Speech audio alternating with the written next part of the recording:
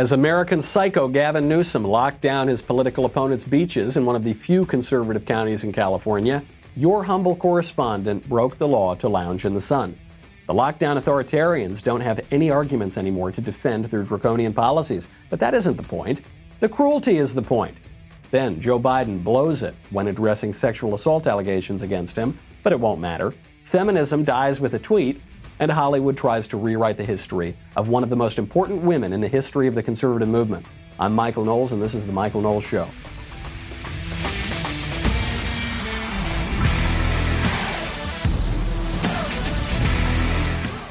I broke the law. I'm a criminal. At any moment now, the LAPD could knock down my studio door and drag me away. Gavin Newsom's state secret police could pull me away because I violated his beach lockdown order, and I did it gleefully. I first went to Huntington Beach, which is one of the OC beaches. Then, when we couldn't get on the beach there, I went down to Newport Beach. Now, you got to remember, Gavin Newsom, he ordered his lockdown of California. Then he said he was going to start opening up California. And then he very specifically said that he was going to shut down beaches in Orange County. Orange County, one of the few somewhat conservative counties in a metro area of California. So we first go to Huntington Beach. There was a big protest of this lockdown on Friday, so we thought we'd get on the beach. They have not only the yellow tape up at all the beach entrances, they have cops patrolling that yellow tape. So even if you wanted to break the rules and go onto the beach, the cops would just grab you right as you tried to walk on. Not just that, there were helicopters patrolling the beach, ordering people to go inside. I took this video of one just on my iPhone. Attention on the beaches and boardwalks. All city and state beaches have been ordered closed by the state. Please remain clear of the beaches and boardwalks until further notice. We apologize for the inconvenience and thank you for your cooperation during this difficult situation.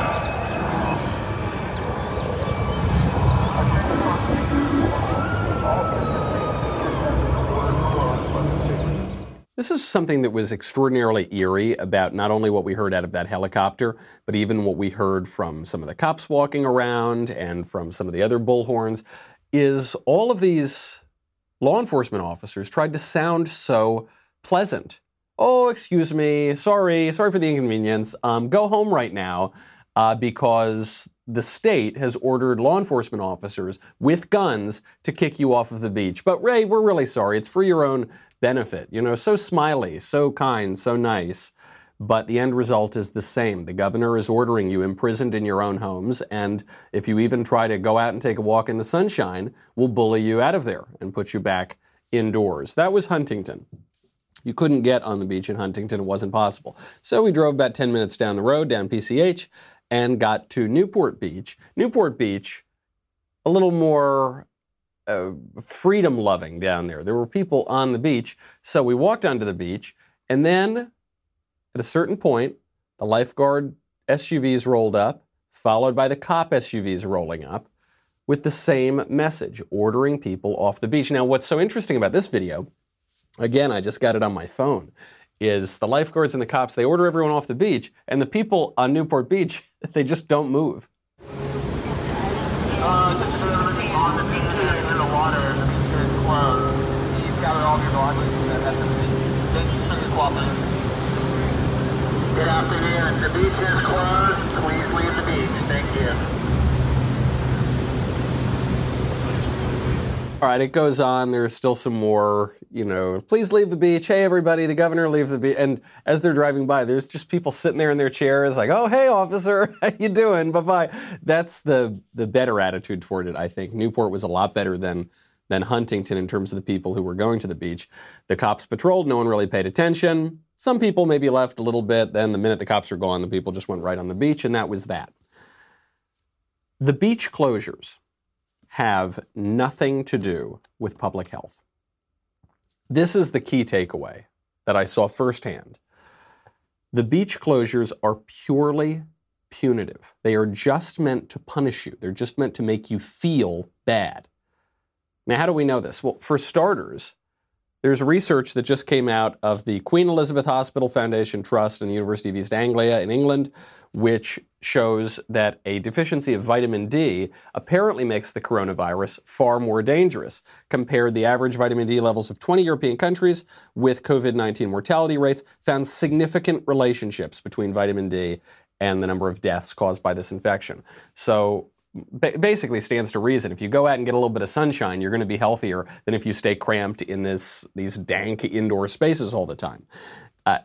Obviously, if we want to keep our vitamin D levels up, no better place to do it in Southern California than at the beach. They don't care. They're ordering you indoors. Another reason this is ridiculous, the beaches are huge. So one thing I saw in Huntington Beach is the huge wide beaches totally empty, the sidewalks packed full of people. If you want people to social distance, how about you open up the giant open spaces? If you did that, people obviously would be far further apart than they would be otherwise. When I finally did make it down to Newport Beach, once the cops went away, I just went down with my chairs, hung out there for a few hours. We weren't just 6 feet apart, we were probably 30 or 40 feet apart at that point. But it doesn't matter. Gavin Newsom, that's not the point. The point is not to social distance. Third reason why. Fresh air is always good. Having a little fresh air is good for the body, especially when we're talking about airborne illnesses. Either you can be cramped up, cooped up with people and sharing the same stagnant air, or you can be out in the fresh air. But the key giveaway that this is just political punishment is that Newsom singled out his political opponent's county, OC. The volume of density, the volume of people and concentrated space, particularly in a few cities, few coastal cities off and around the Orange County area. Those were the point of particular concern. So today we want to make some clarifications. We're going to do a hard close in that part of the state, just in the Orange County area. Yeah, just in that Orange County area. You know, just in that area that voted against me when I ran for governor. Just in that area. You jerks. You monsters. Yeah, the other areas, they're okay. But just in that one area full of my political opponents. Pathetic stuff. What did I do at the beach? What did I do when I was violating the law? I ate a taco and I read the Aeneid. And I caught some sunshine. That's it. That's pretty much all anybody was doing. Reading a book, kind of listening to music, drinking a little bit. That's it. Okay. Everyone was very far apart. All that this is about is just politicians covering their derrieres. It occurred to me while sitting on the beach. This is going to get a lot worse before it gets any better. Not because of the virus, but because of the politics of it. Why? There's increasing evidence that the lockdowns didn't save a single life. Not just that they were ineffective, but that they didn't save a single life. The only two things the lockdowns can accomplish are flatten the curve so as not to overwhelm the hospital system, and flatten the curve until we can get to a point where we have a vaccine, and that will save a lot of lives. However, we didn't come close to overwhelming the hospital system, even in the places that were at the center of the epidemic. So that argument off the table. We're not close to a vaccine, and there's increasing evidence that the virus is spreading much, much faster. There are many, many more people infected than we thought that there were.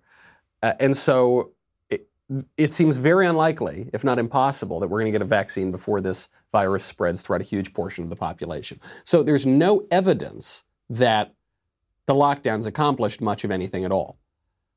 There is increasing evidence that the governors and the mayors need to convince people that the lockdowns were necessary. You're even seeing this at the federal government, federal, state, and local. And so we need to have these, or politicians think we need to have these punitive measures like beach closures to play on cognitive dissonance.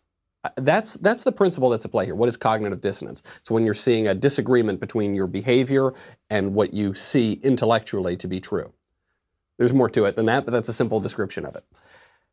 What people are seeing, what people are reasoning through intellectually is the lockdowns were an overreach. They increasingly do not seem to be necessary. They increasingly seem to be making things worse, right? Because the economy is completely crashed. People's livelihoods are being ruined.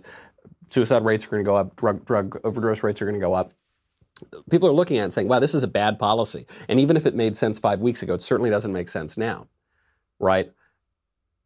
And yet, the politicians have to double down on it to make it seem like it was necessary. And so They're forcing people back indoors. They're forcing people away from the beach. They're not letting anybody return to anything even slightly resembling a normal life. Gavin Newsom says it's not going to just be weeks, it's going to be months before we reopen churches. The things that really matter to you, we're not going to reopen. Because if we're all cooped up inside, if we're not going to walk on the beach, even though it's perfectly fine to walk on the beach, following all the rules, you can still go to the beach. If we stay cooped up inside, we're going to feel like this is a super serious thing.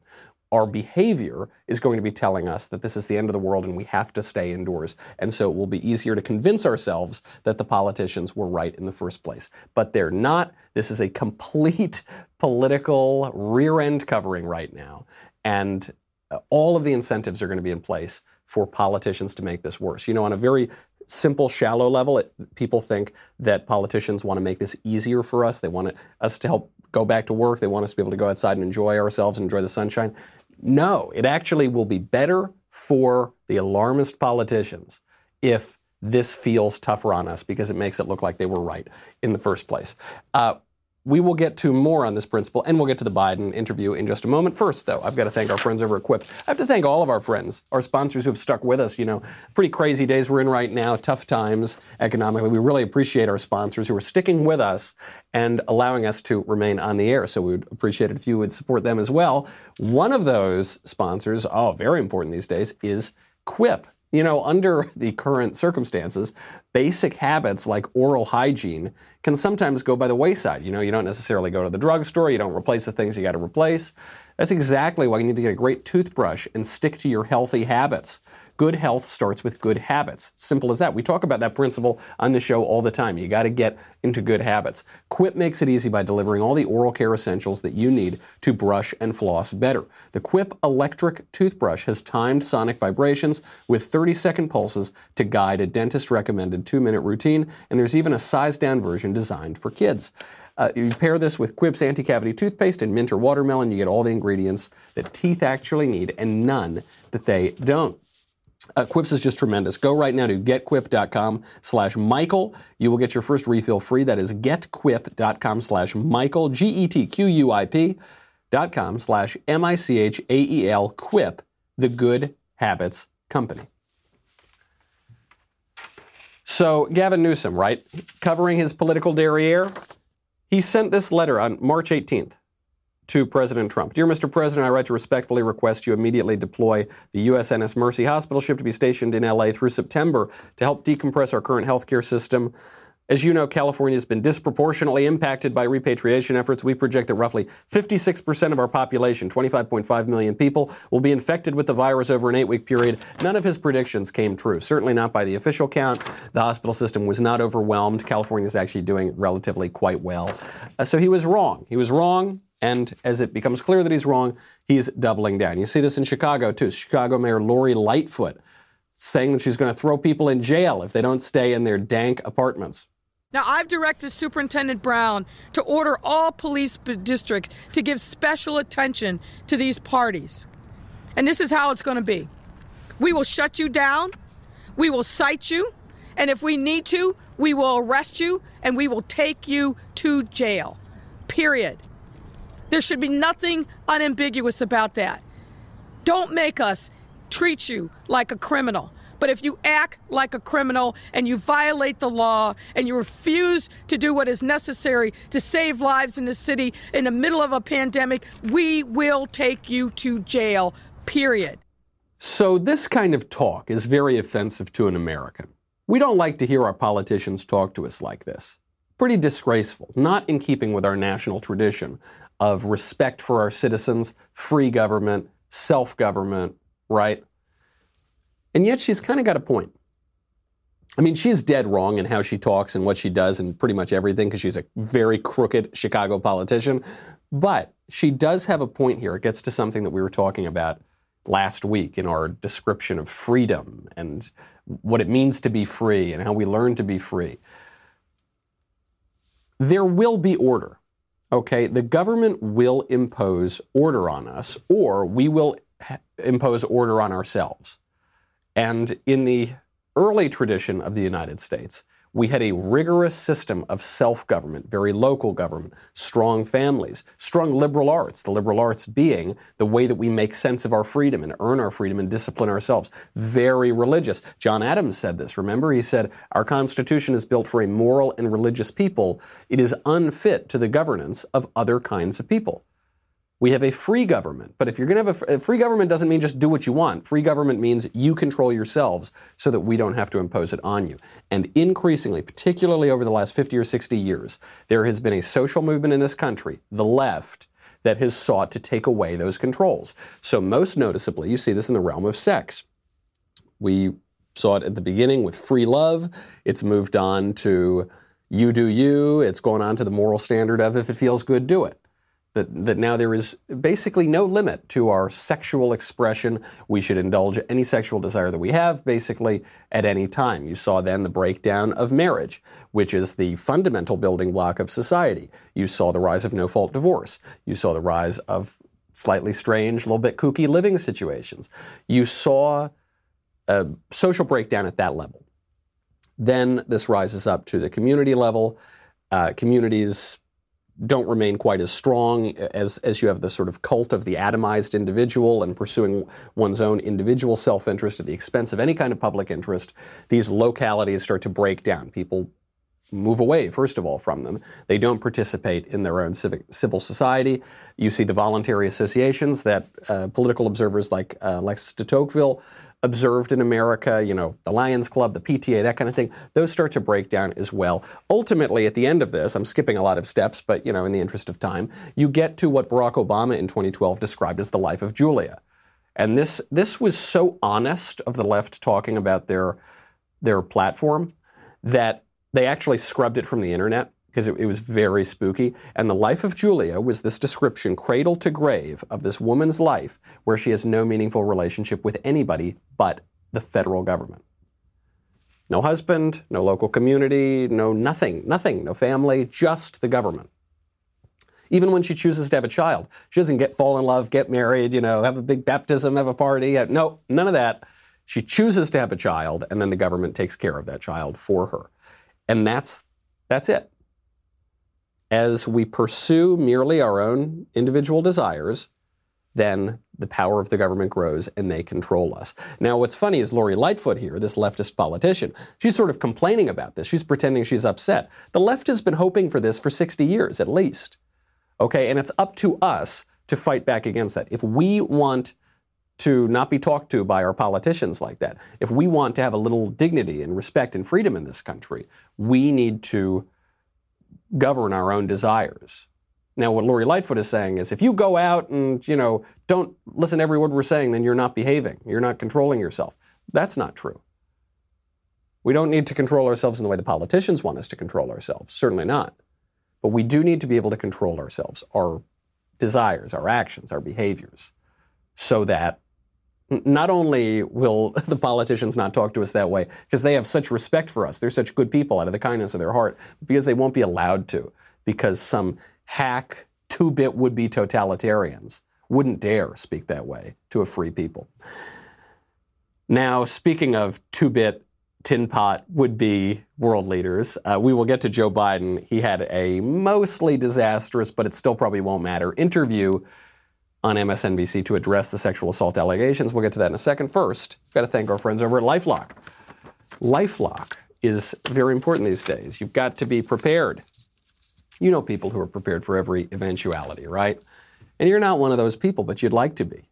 Breaches seem like they're happening more and more these days. And with your breached information like your name, social security number, and more, criminals can commit identity theft. And that's why LifeLock sees more threats, like someone taking out a payday loan in your name, alerts you to possible suspicious activity. And if you end up having an identity theft issue, you will be talking to your dedicated identity restoration specialist just a phone call away. No one can prevent all identity theft or monitor all transactions at all businesses, but with breaches on the rise, doesn't it make sense to be prepared? You're doing a lot more online these days. Make sure you're prepared. Join LifeLock and save up to 25% off your first year. Go to lifelock.com/Knowles.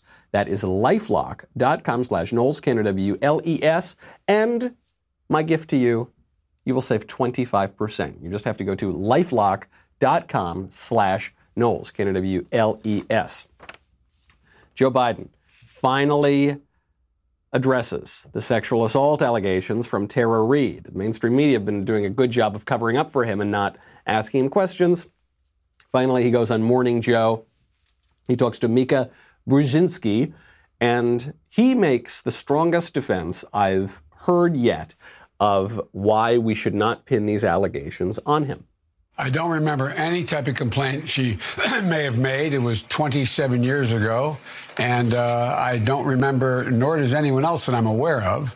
And the fact is that I don't remember. I don't remember any complaint ever having been made. The fact is, I don't remember. This is by far Joe Biden's best defense.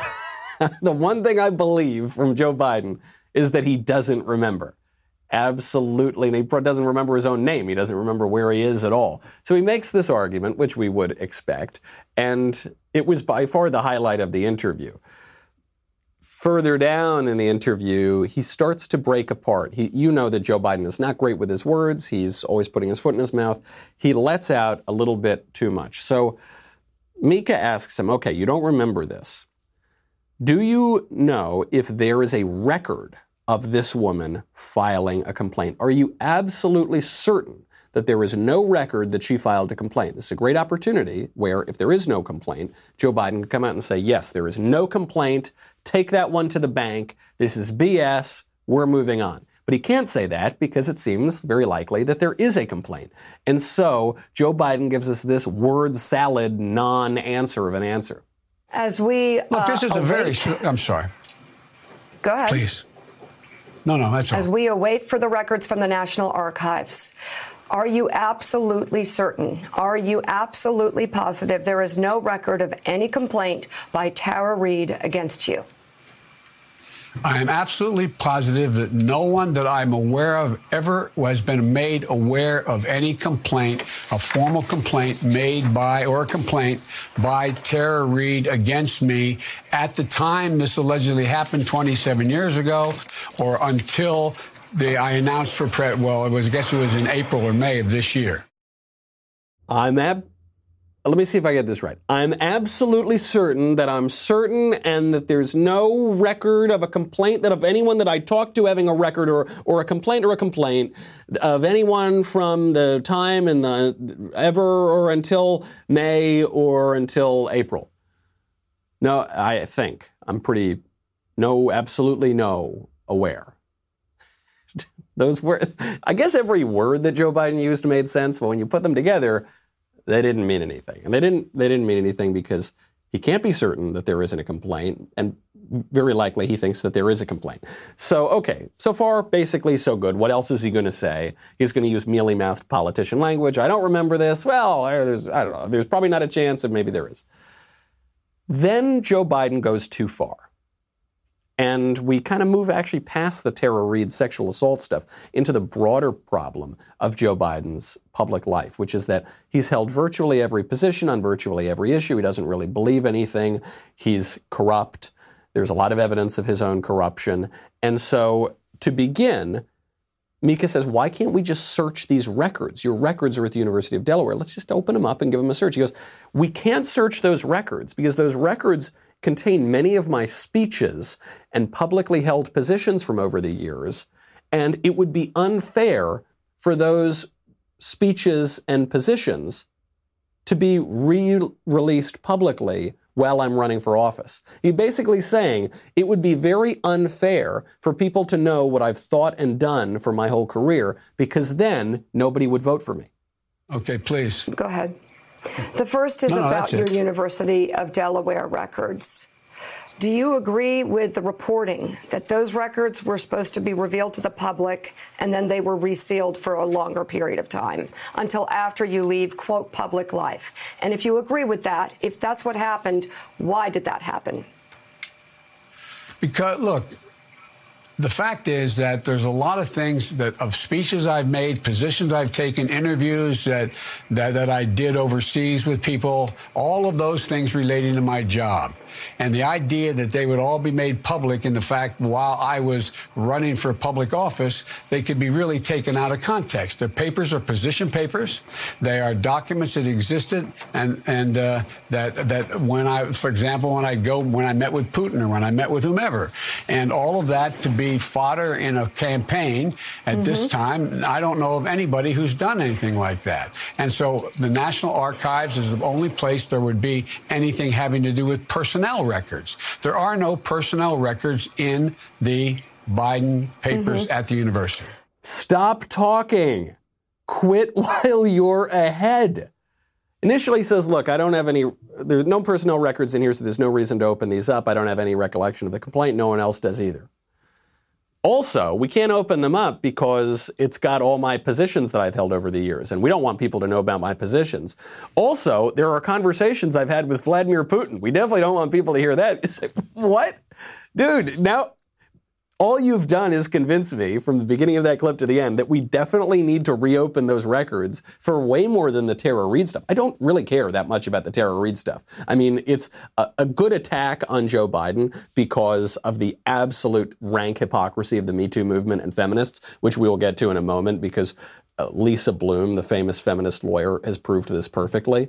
But it's not really about the Tara Reade stuff, because Joe Biden does have a point. It's been 27 years, and it's strange that these things are just coming up now. Should they be investigated? Yeah, sure, I suppose so. They're far more credible than the Brett Kavanaugh allegations. I have a far more sympathetic view of the accuser in this case than any of the feminists do. So surely we should at least take it seriously. But it's not just the Tara Reade stuff. It's his whole career. And he says, no, we can't look at that. He's actually kind of agreeing with me. He's saying, yeah, we're not that worried about the allegation. We're worried about my whole career. He goes on, and unbelievable. You got to give it to Joe Biden. He somehow makes a bad defense even worse when he says, forget even about my public papers.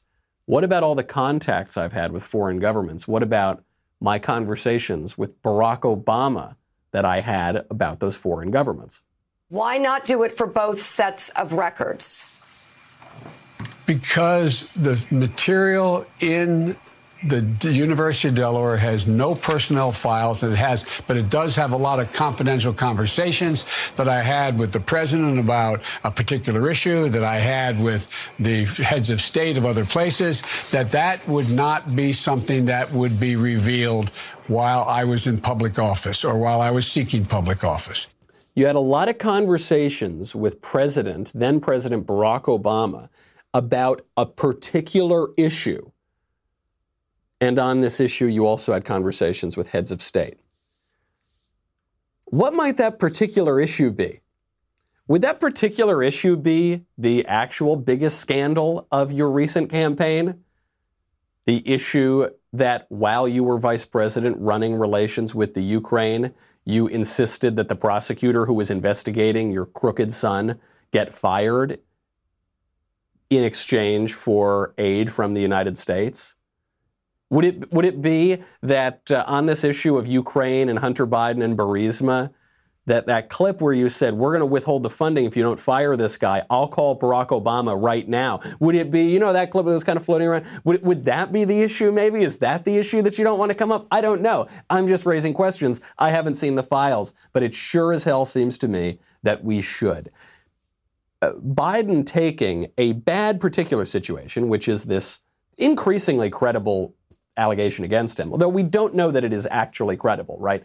Don't forget, it still took decades for this thing to come out. Story has changed a little bit. Far more credible than Christine Blasey Ford, but let's not get ahead of ourselves here, right? He's taking this bad problem for his campaign and turning it into a much broader problem that reflects on his own corruption and his own political weaknesses. And then he gets to the worst clip, the most awkward clip of the entire interview. We'll get to that in 1 second. And we'll get to President Trump's wild, incredible, brilliant response to Joe Biden's interview. But first, time is running out. When you become a Daily Wire Insider Plus or All Access member, do you know what you get? You get a Leftist Ears tumbler. You know that, right? What if I told you that you get 2 Leftist Ears tumblers, 2 magnificent tumblers, and this deal ends tomorrow. Deals like this don't come around very often. I think we've only done this this time. I think it's the first time we've ever done it. So right now, take advantage of it. And existing members, I know that you may feel a little bit of envy. Don't worry. We have a special offer coming up just for you. Very important thing to get these 2 tumblers, because as the entire modern feminist movement collapses, which it did yesterday, you're going to need the tumblers to collect all of the tiers. Go to dailywire.com. We will be right back.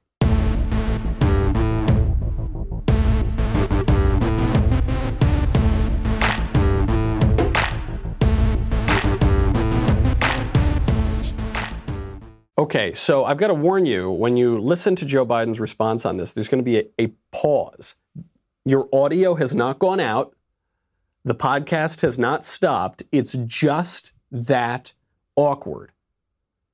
What's funny about this is that it's actually Joe Biden's best defense, but he couldn't give it right.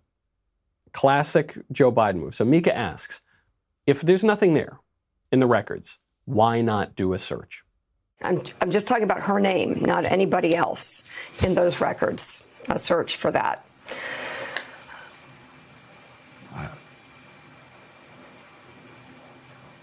Nothing classified with the president or anybody else. I'm just asking, why not do a search for Tara Reade's name in the University of Delaware records? Look, I mean, who does that search? The University of Delaware. Perhaps you set up a commission that can do it. I don't know. Whatever is the fairest way to create the most transparency. Well, look, Mika, she said she filed a report. She has her employment records still. She said she refiled a report with the only office that would have a report in the United States Senate at the time. If the report was ever filed, it was filed there, period. He finally got around to it. It's there, period. It's all over, but not before that long, awkward pause. This is Joe Biden's best defense as to why he doesn't want to open up his sealed records at the University of Delaware. And that defense is, who's going to do the search? We're in the midst of a presidential campaign. Nobody could possibly be without some kind of interest here, without some kind of bias. So we just can't do it, because nobody would have the objectivity to do it. If the Biden campaign did the search, no one would believe it. If the University of Delaware did the search, it might leak, and still perhaps no one would believe it. If some other political operatives were brought in, it would be too unreliable and too dangerous, and other candidates actually wouldn't do it. But Joe Biden can't get this out there. So Joe Biden just destroys himself, as always, as he always does. Just his campaign gets worse and worse and worse, all on his own.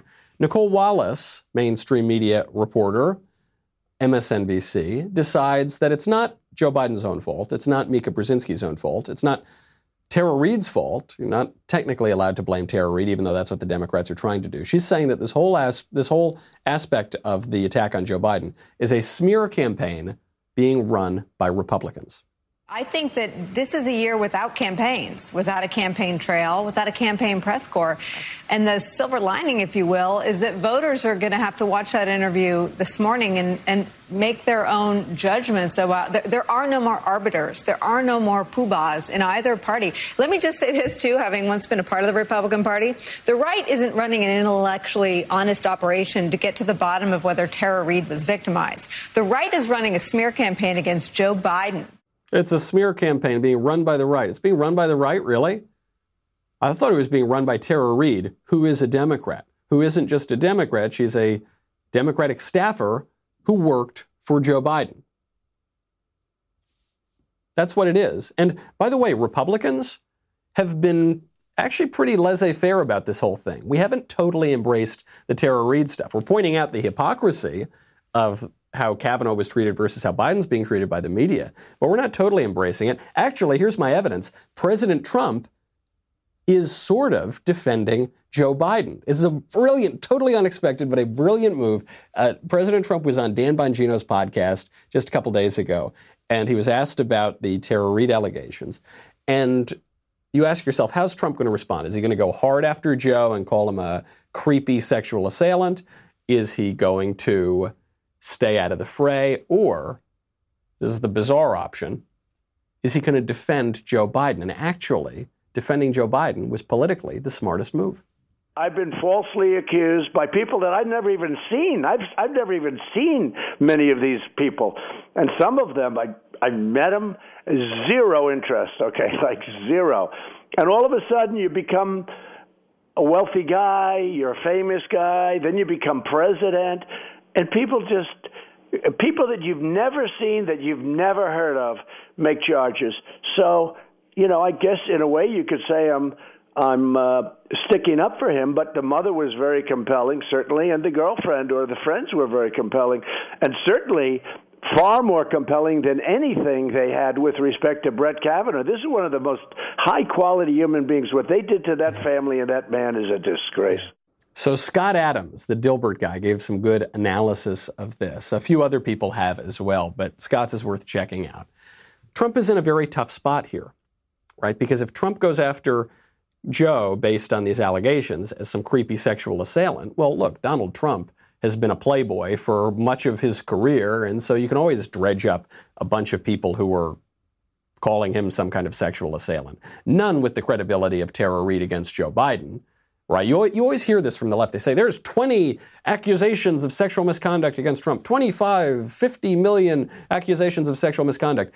The way that you know that there aren't really 20 serious allegations of sexual misconduct against Trump is if any of them were really credible, the mainstream media would not have shut up about it for the last 4 years.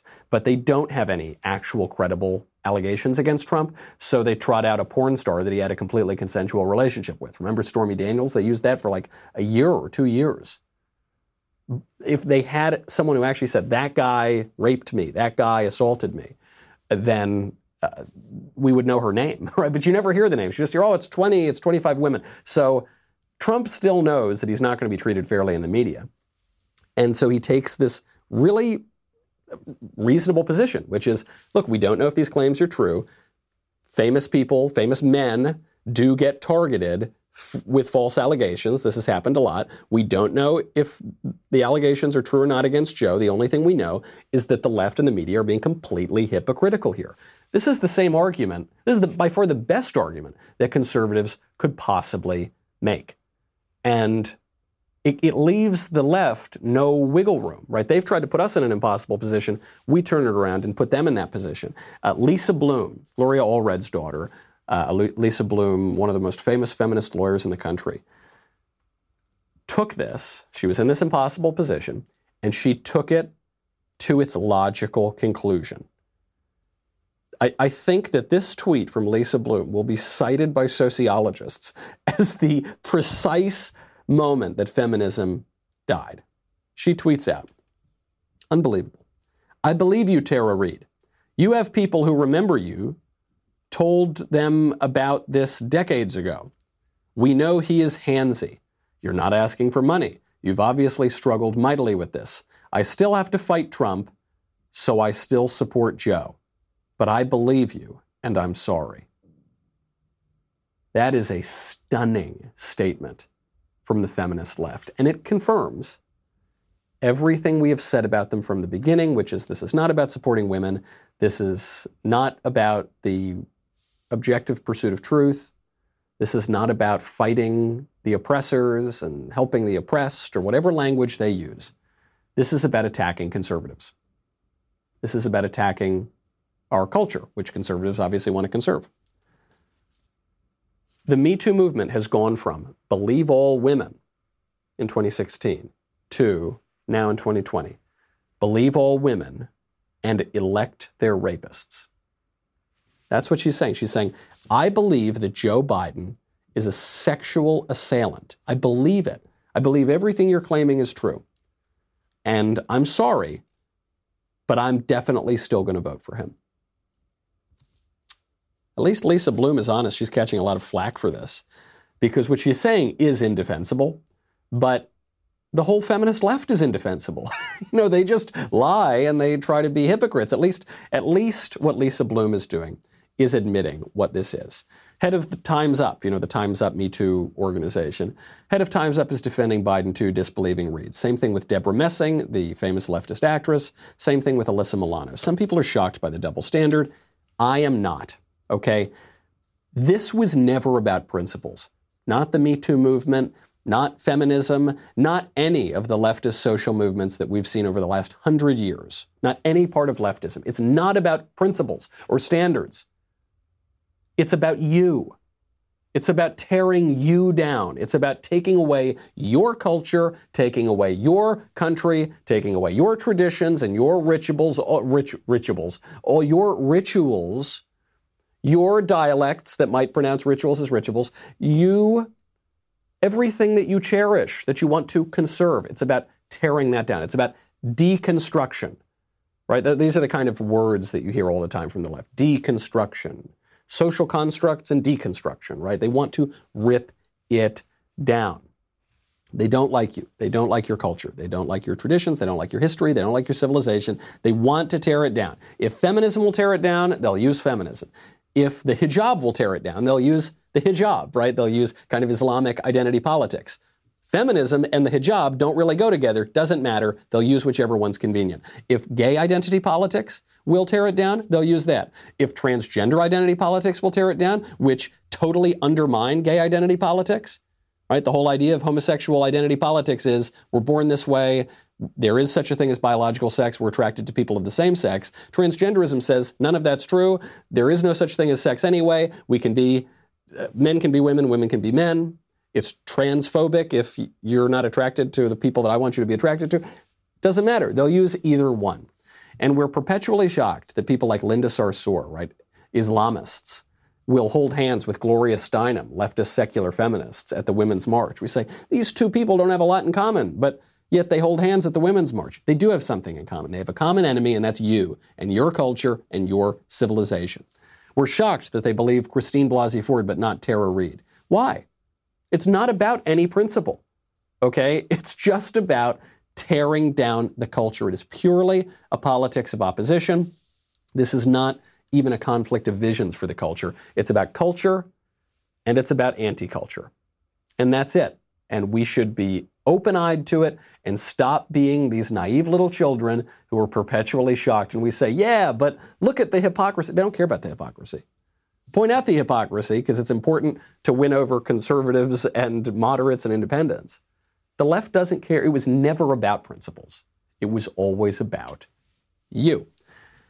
Speaking of people who are misunderstanding the political moment, former President George W. Bush issued a whole message about how terrible the virus is. And it's a feel-good message, we've got to be nice to everybody, and this is a tough time, but we'll get through it. Okay, that's fine. Most of it's unobjectionable. Then he gets to his political advice in this moment, and this political advice was dead wrong. Let's remember that the suffering we experience as a nation does not fall evenly. In the days to come, it will be especially important to care in practical ways for the elderly, the ill, and the unemployed. Finally, let us remember how small our differences are in the face of this shared threat. In the final analysis, we are not partisan combatants. We are human beings, equally vulnerable and equally wonderful in the sight of God. We rise or fall together, and we are determined to rise. God bless you all. Okay, basically an unobjectionable message, right? Except for the political advice he seems to be giving here. He's saying, by the final count, we're not just political opponents. Yeah, that's true. Ultimately, my ultimate identity is not as a political opponent of somebody else. But in this political moment, that is an important aspect of our character. Because the left doesn't forget that they have a political agenda. But very often conservatives do forget that we have a political agenda. The left has been telling us for 50 years the personal is the political. Everything is the political. And some conservatives, unfortunately, like former President Bush, are trying to pretend that that is not the case. And a lot of the failings on the right during the Bush era, I think, are attributable to this problem. This is a political moment. Right now, the authoritarian hack politicians on the left are using the coronavirus as an opportunity to punish their political opponents, to wield arbitrary political power without any reasoning left whatsoever, and to cover their own political derrieres with even more punitive measures, okay? That is political. And it is important for us as free citizens of this republic to use our political mechanisms at our disposal to push back against that. This is political. It'd be really nice if we could just kumbaya all the time. That is not how this is working at this moment. And conservatives who think that that is the way forward, I think, are woefully misguided. Before we go, I've got to talk about a conservative who was not ever woefully misguided. A conservative who is a real role model for people today. And she's been in many ways written out of history. And now the left is trying to rewrite her history when they put her back into history. That person is Phyllis Schlafly. Phyllis Schlafly, I had the great privilege of attending a dinner with her shortly before she died. And so this was toward the end of her life. And she gave a rousing, lucid, brilliant political speech there, as she always did. Phyllis Schlafly, very, very prominent in the 1970s, fighting against the so-called Equal Rights Amendment. The Equal Rights Amendment was this leftist nonsense that tried to redefine sex and gender to say that there is no difference whatsoever between sex and what the equal right. There's actually a new push right now to ratify the Equal Rights Amendment. What it would do is, in the long run, at the extreme, abolish things like same-sex schools because men and women wouldn't be treated perfectly equally. It would abolish same-sex restrooms, which is already happening. People mocked Phyllis Schlafly, said she was lying when she said that that would come to pass. It's already happening, even without the ERA. Said that women would be drafted. There's a big push, again, to do that right now. Basically everything this woman predicted about politics has come true, even though she did a great job slowing it down by stopping the Orwellian Equal Rights Amendment. And so one of the most brilliant women that has ever existed in American politics. There's a new show, which I'm watching right now. It's generally a pretty good show. But at crucial moments, they try to rewrite the history. I'll show you exactly how they do it. Here's a clip. Phyllis Schlafly is debating some feminist from the ACLU. And this is a real debate. These events are, every scene in the show is based on real events, but then it gets interpreted loosely. Here is how the TV show portrays this debate going down. I mean, the courts would decide, as they did with a recent Washington, D.C. case, where 3 children were given to the father, and the mother had to pay child support. What was the name of the case? Say case? That was an advance for women. But the larger issue is that the ERA erodes the institution of marriage, not just in divorce. The case? Well, I'd have to look it up. But the point is... You don't know the name of the case? Well, there's so many cases. We don't have time to cite them all. Just cite the one case. We don't have time to cite them all. Just name this one case. The point is, if everything must be equal, then the logical extension of the ERA is that we would have a gender-neutral society. You have scared the women of America into believing something that is not based in reality. But when you argue an actual point in the real world in a court of law, you need to cite a case to support your arguments, so cite the case.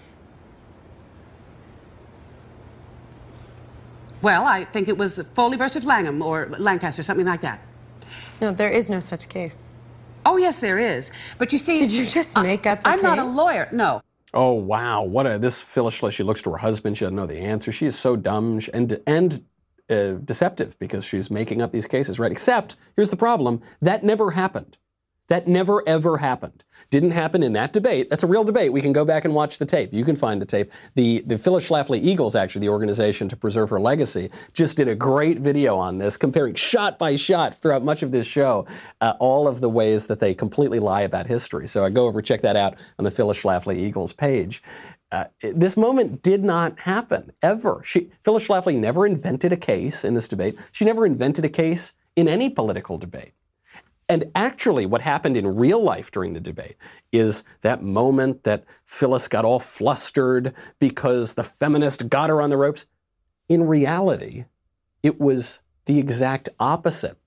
It was this feminist who Phyllis was debating, who was, contrary to the TV show, not confident, not particularly intelligent, not particularly good on camera. It was she who made an obviously false claim and who got called out for it and who couldn't answer it. Here's the reality.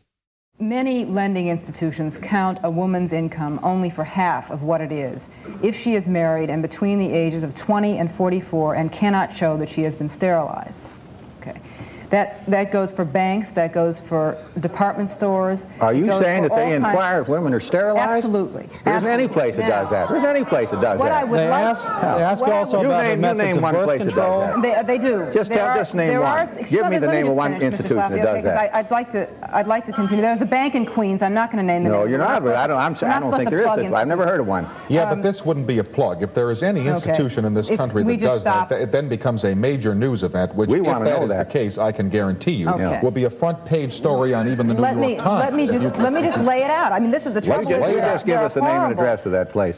Oh, it's exactly the opposite. It's even worse. This woman did even worse in the moment than they're pretending that Phyllis Schlafly did, because she just made up this policy at a made-up bank. She said, well, I'm not going to say the name. Why not? You're fighting for women's rights. Why don't you name them? Isn't that the whole point of your movement? Well, no, I'm not. I don't want to. No, I'm not going to name my boyfriend. He lives in Canada. No, I don't think, no, and I don't think so.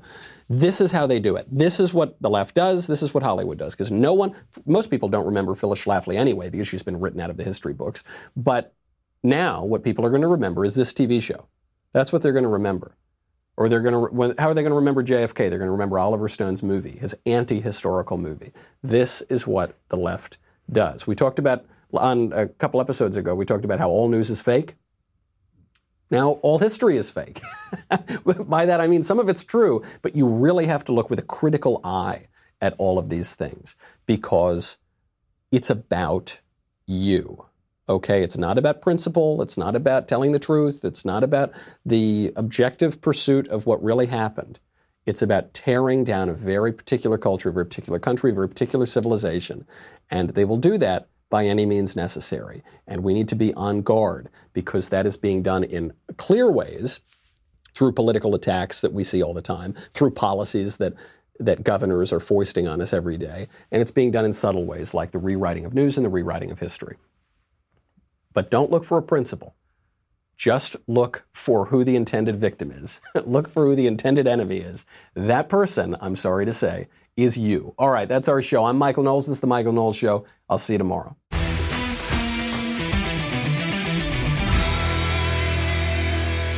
If you enjoyed this episode, and frankly, even if you didn't, don't forget to subscribe. And if you want to help spread the word, please give us a 5-star review and tell your friends to subscribe.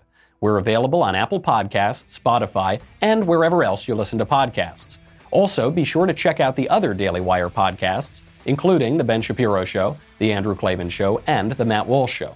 The Michael Knowles Show is produced by Ben Davies and directed by Mike Joyner. Executive producer, Jeremy Boring. Supervising producers, Mathis Glover and Robert Sterling. Technical producer, Austin Stevens. Assistant director, Pavel Wadowski. Editor and associate producer, Danny D'Amico. Audio mixer, Robin Fenderson. Hair and makeup, Nika Geneva. Production assistant, Ryan Love. The Michael Knowles Show is a Daily Wire production. Copyright Daily Wire 2020. You know, the Matt Walsh Show, it's not just another show about politics. I think there are enough of those already out there. We talk about culture, because culture drives politics and it drives everything else. So my main focuses are life, family, faith. Those are fundamental, and that's what this show is about. I hope you'll give it a listen.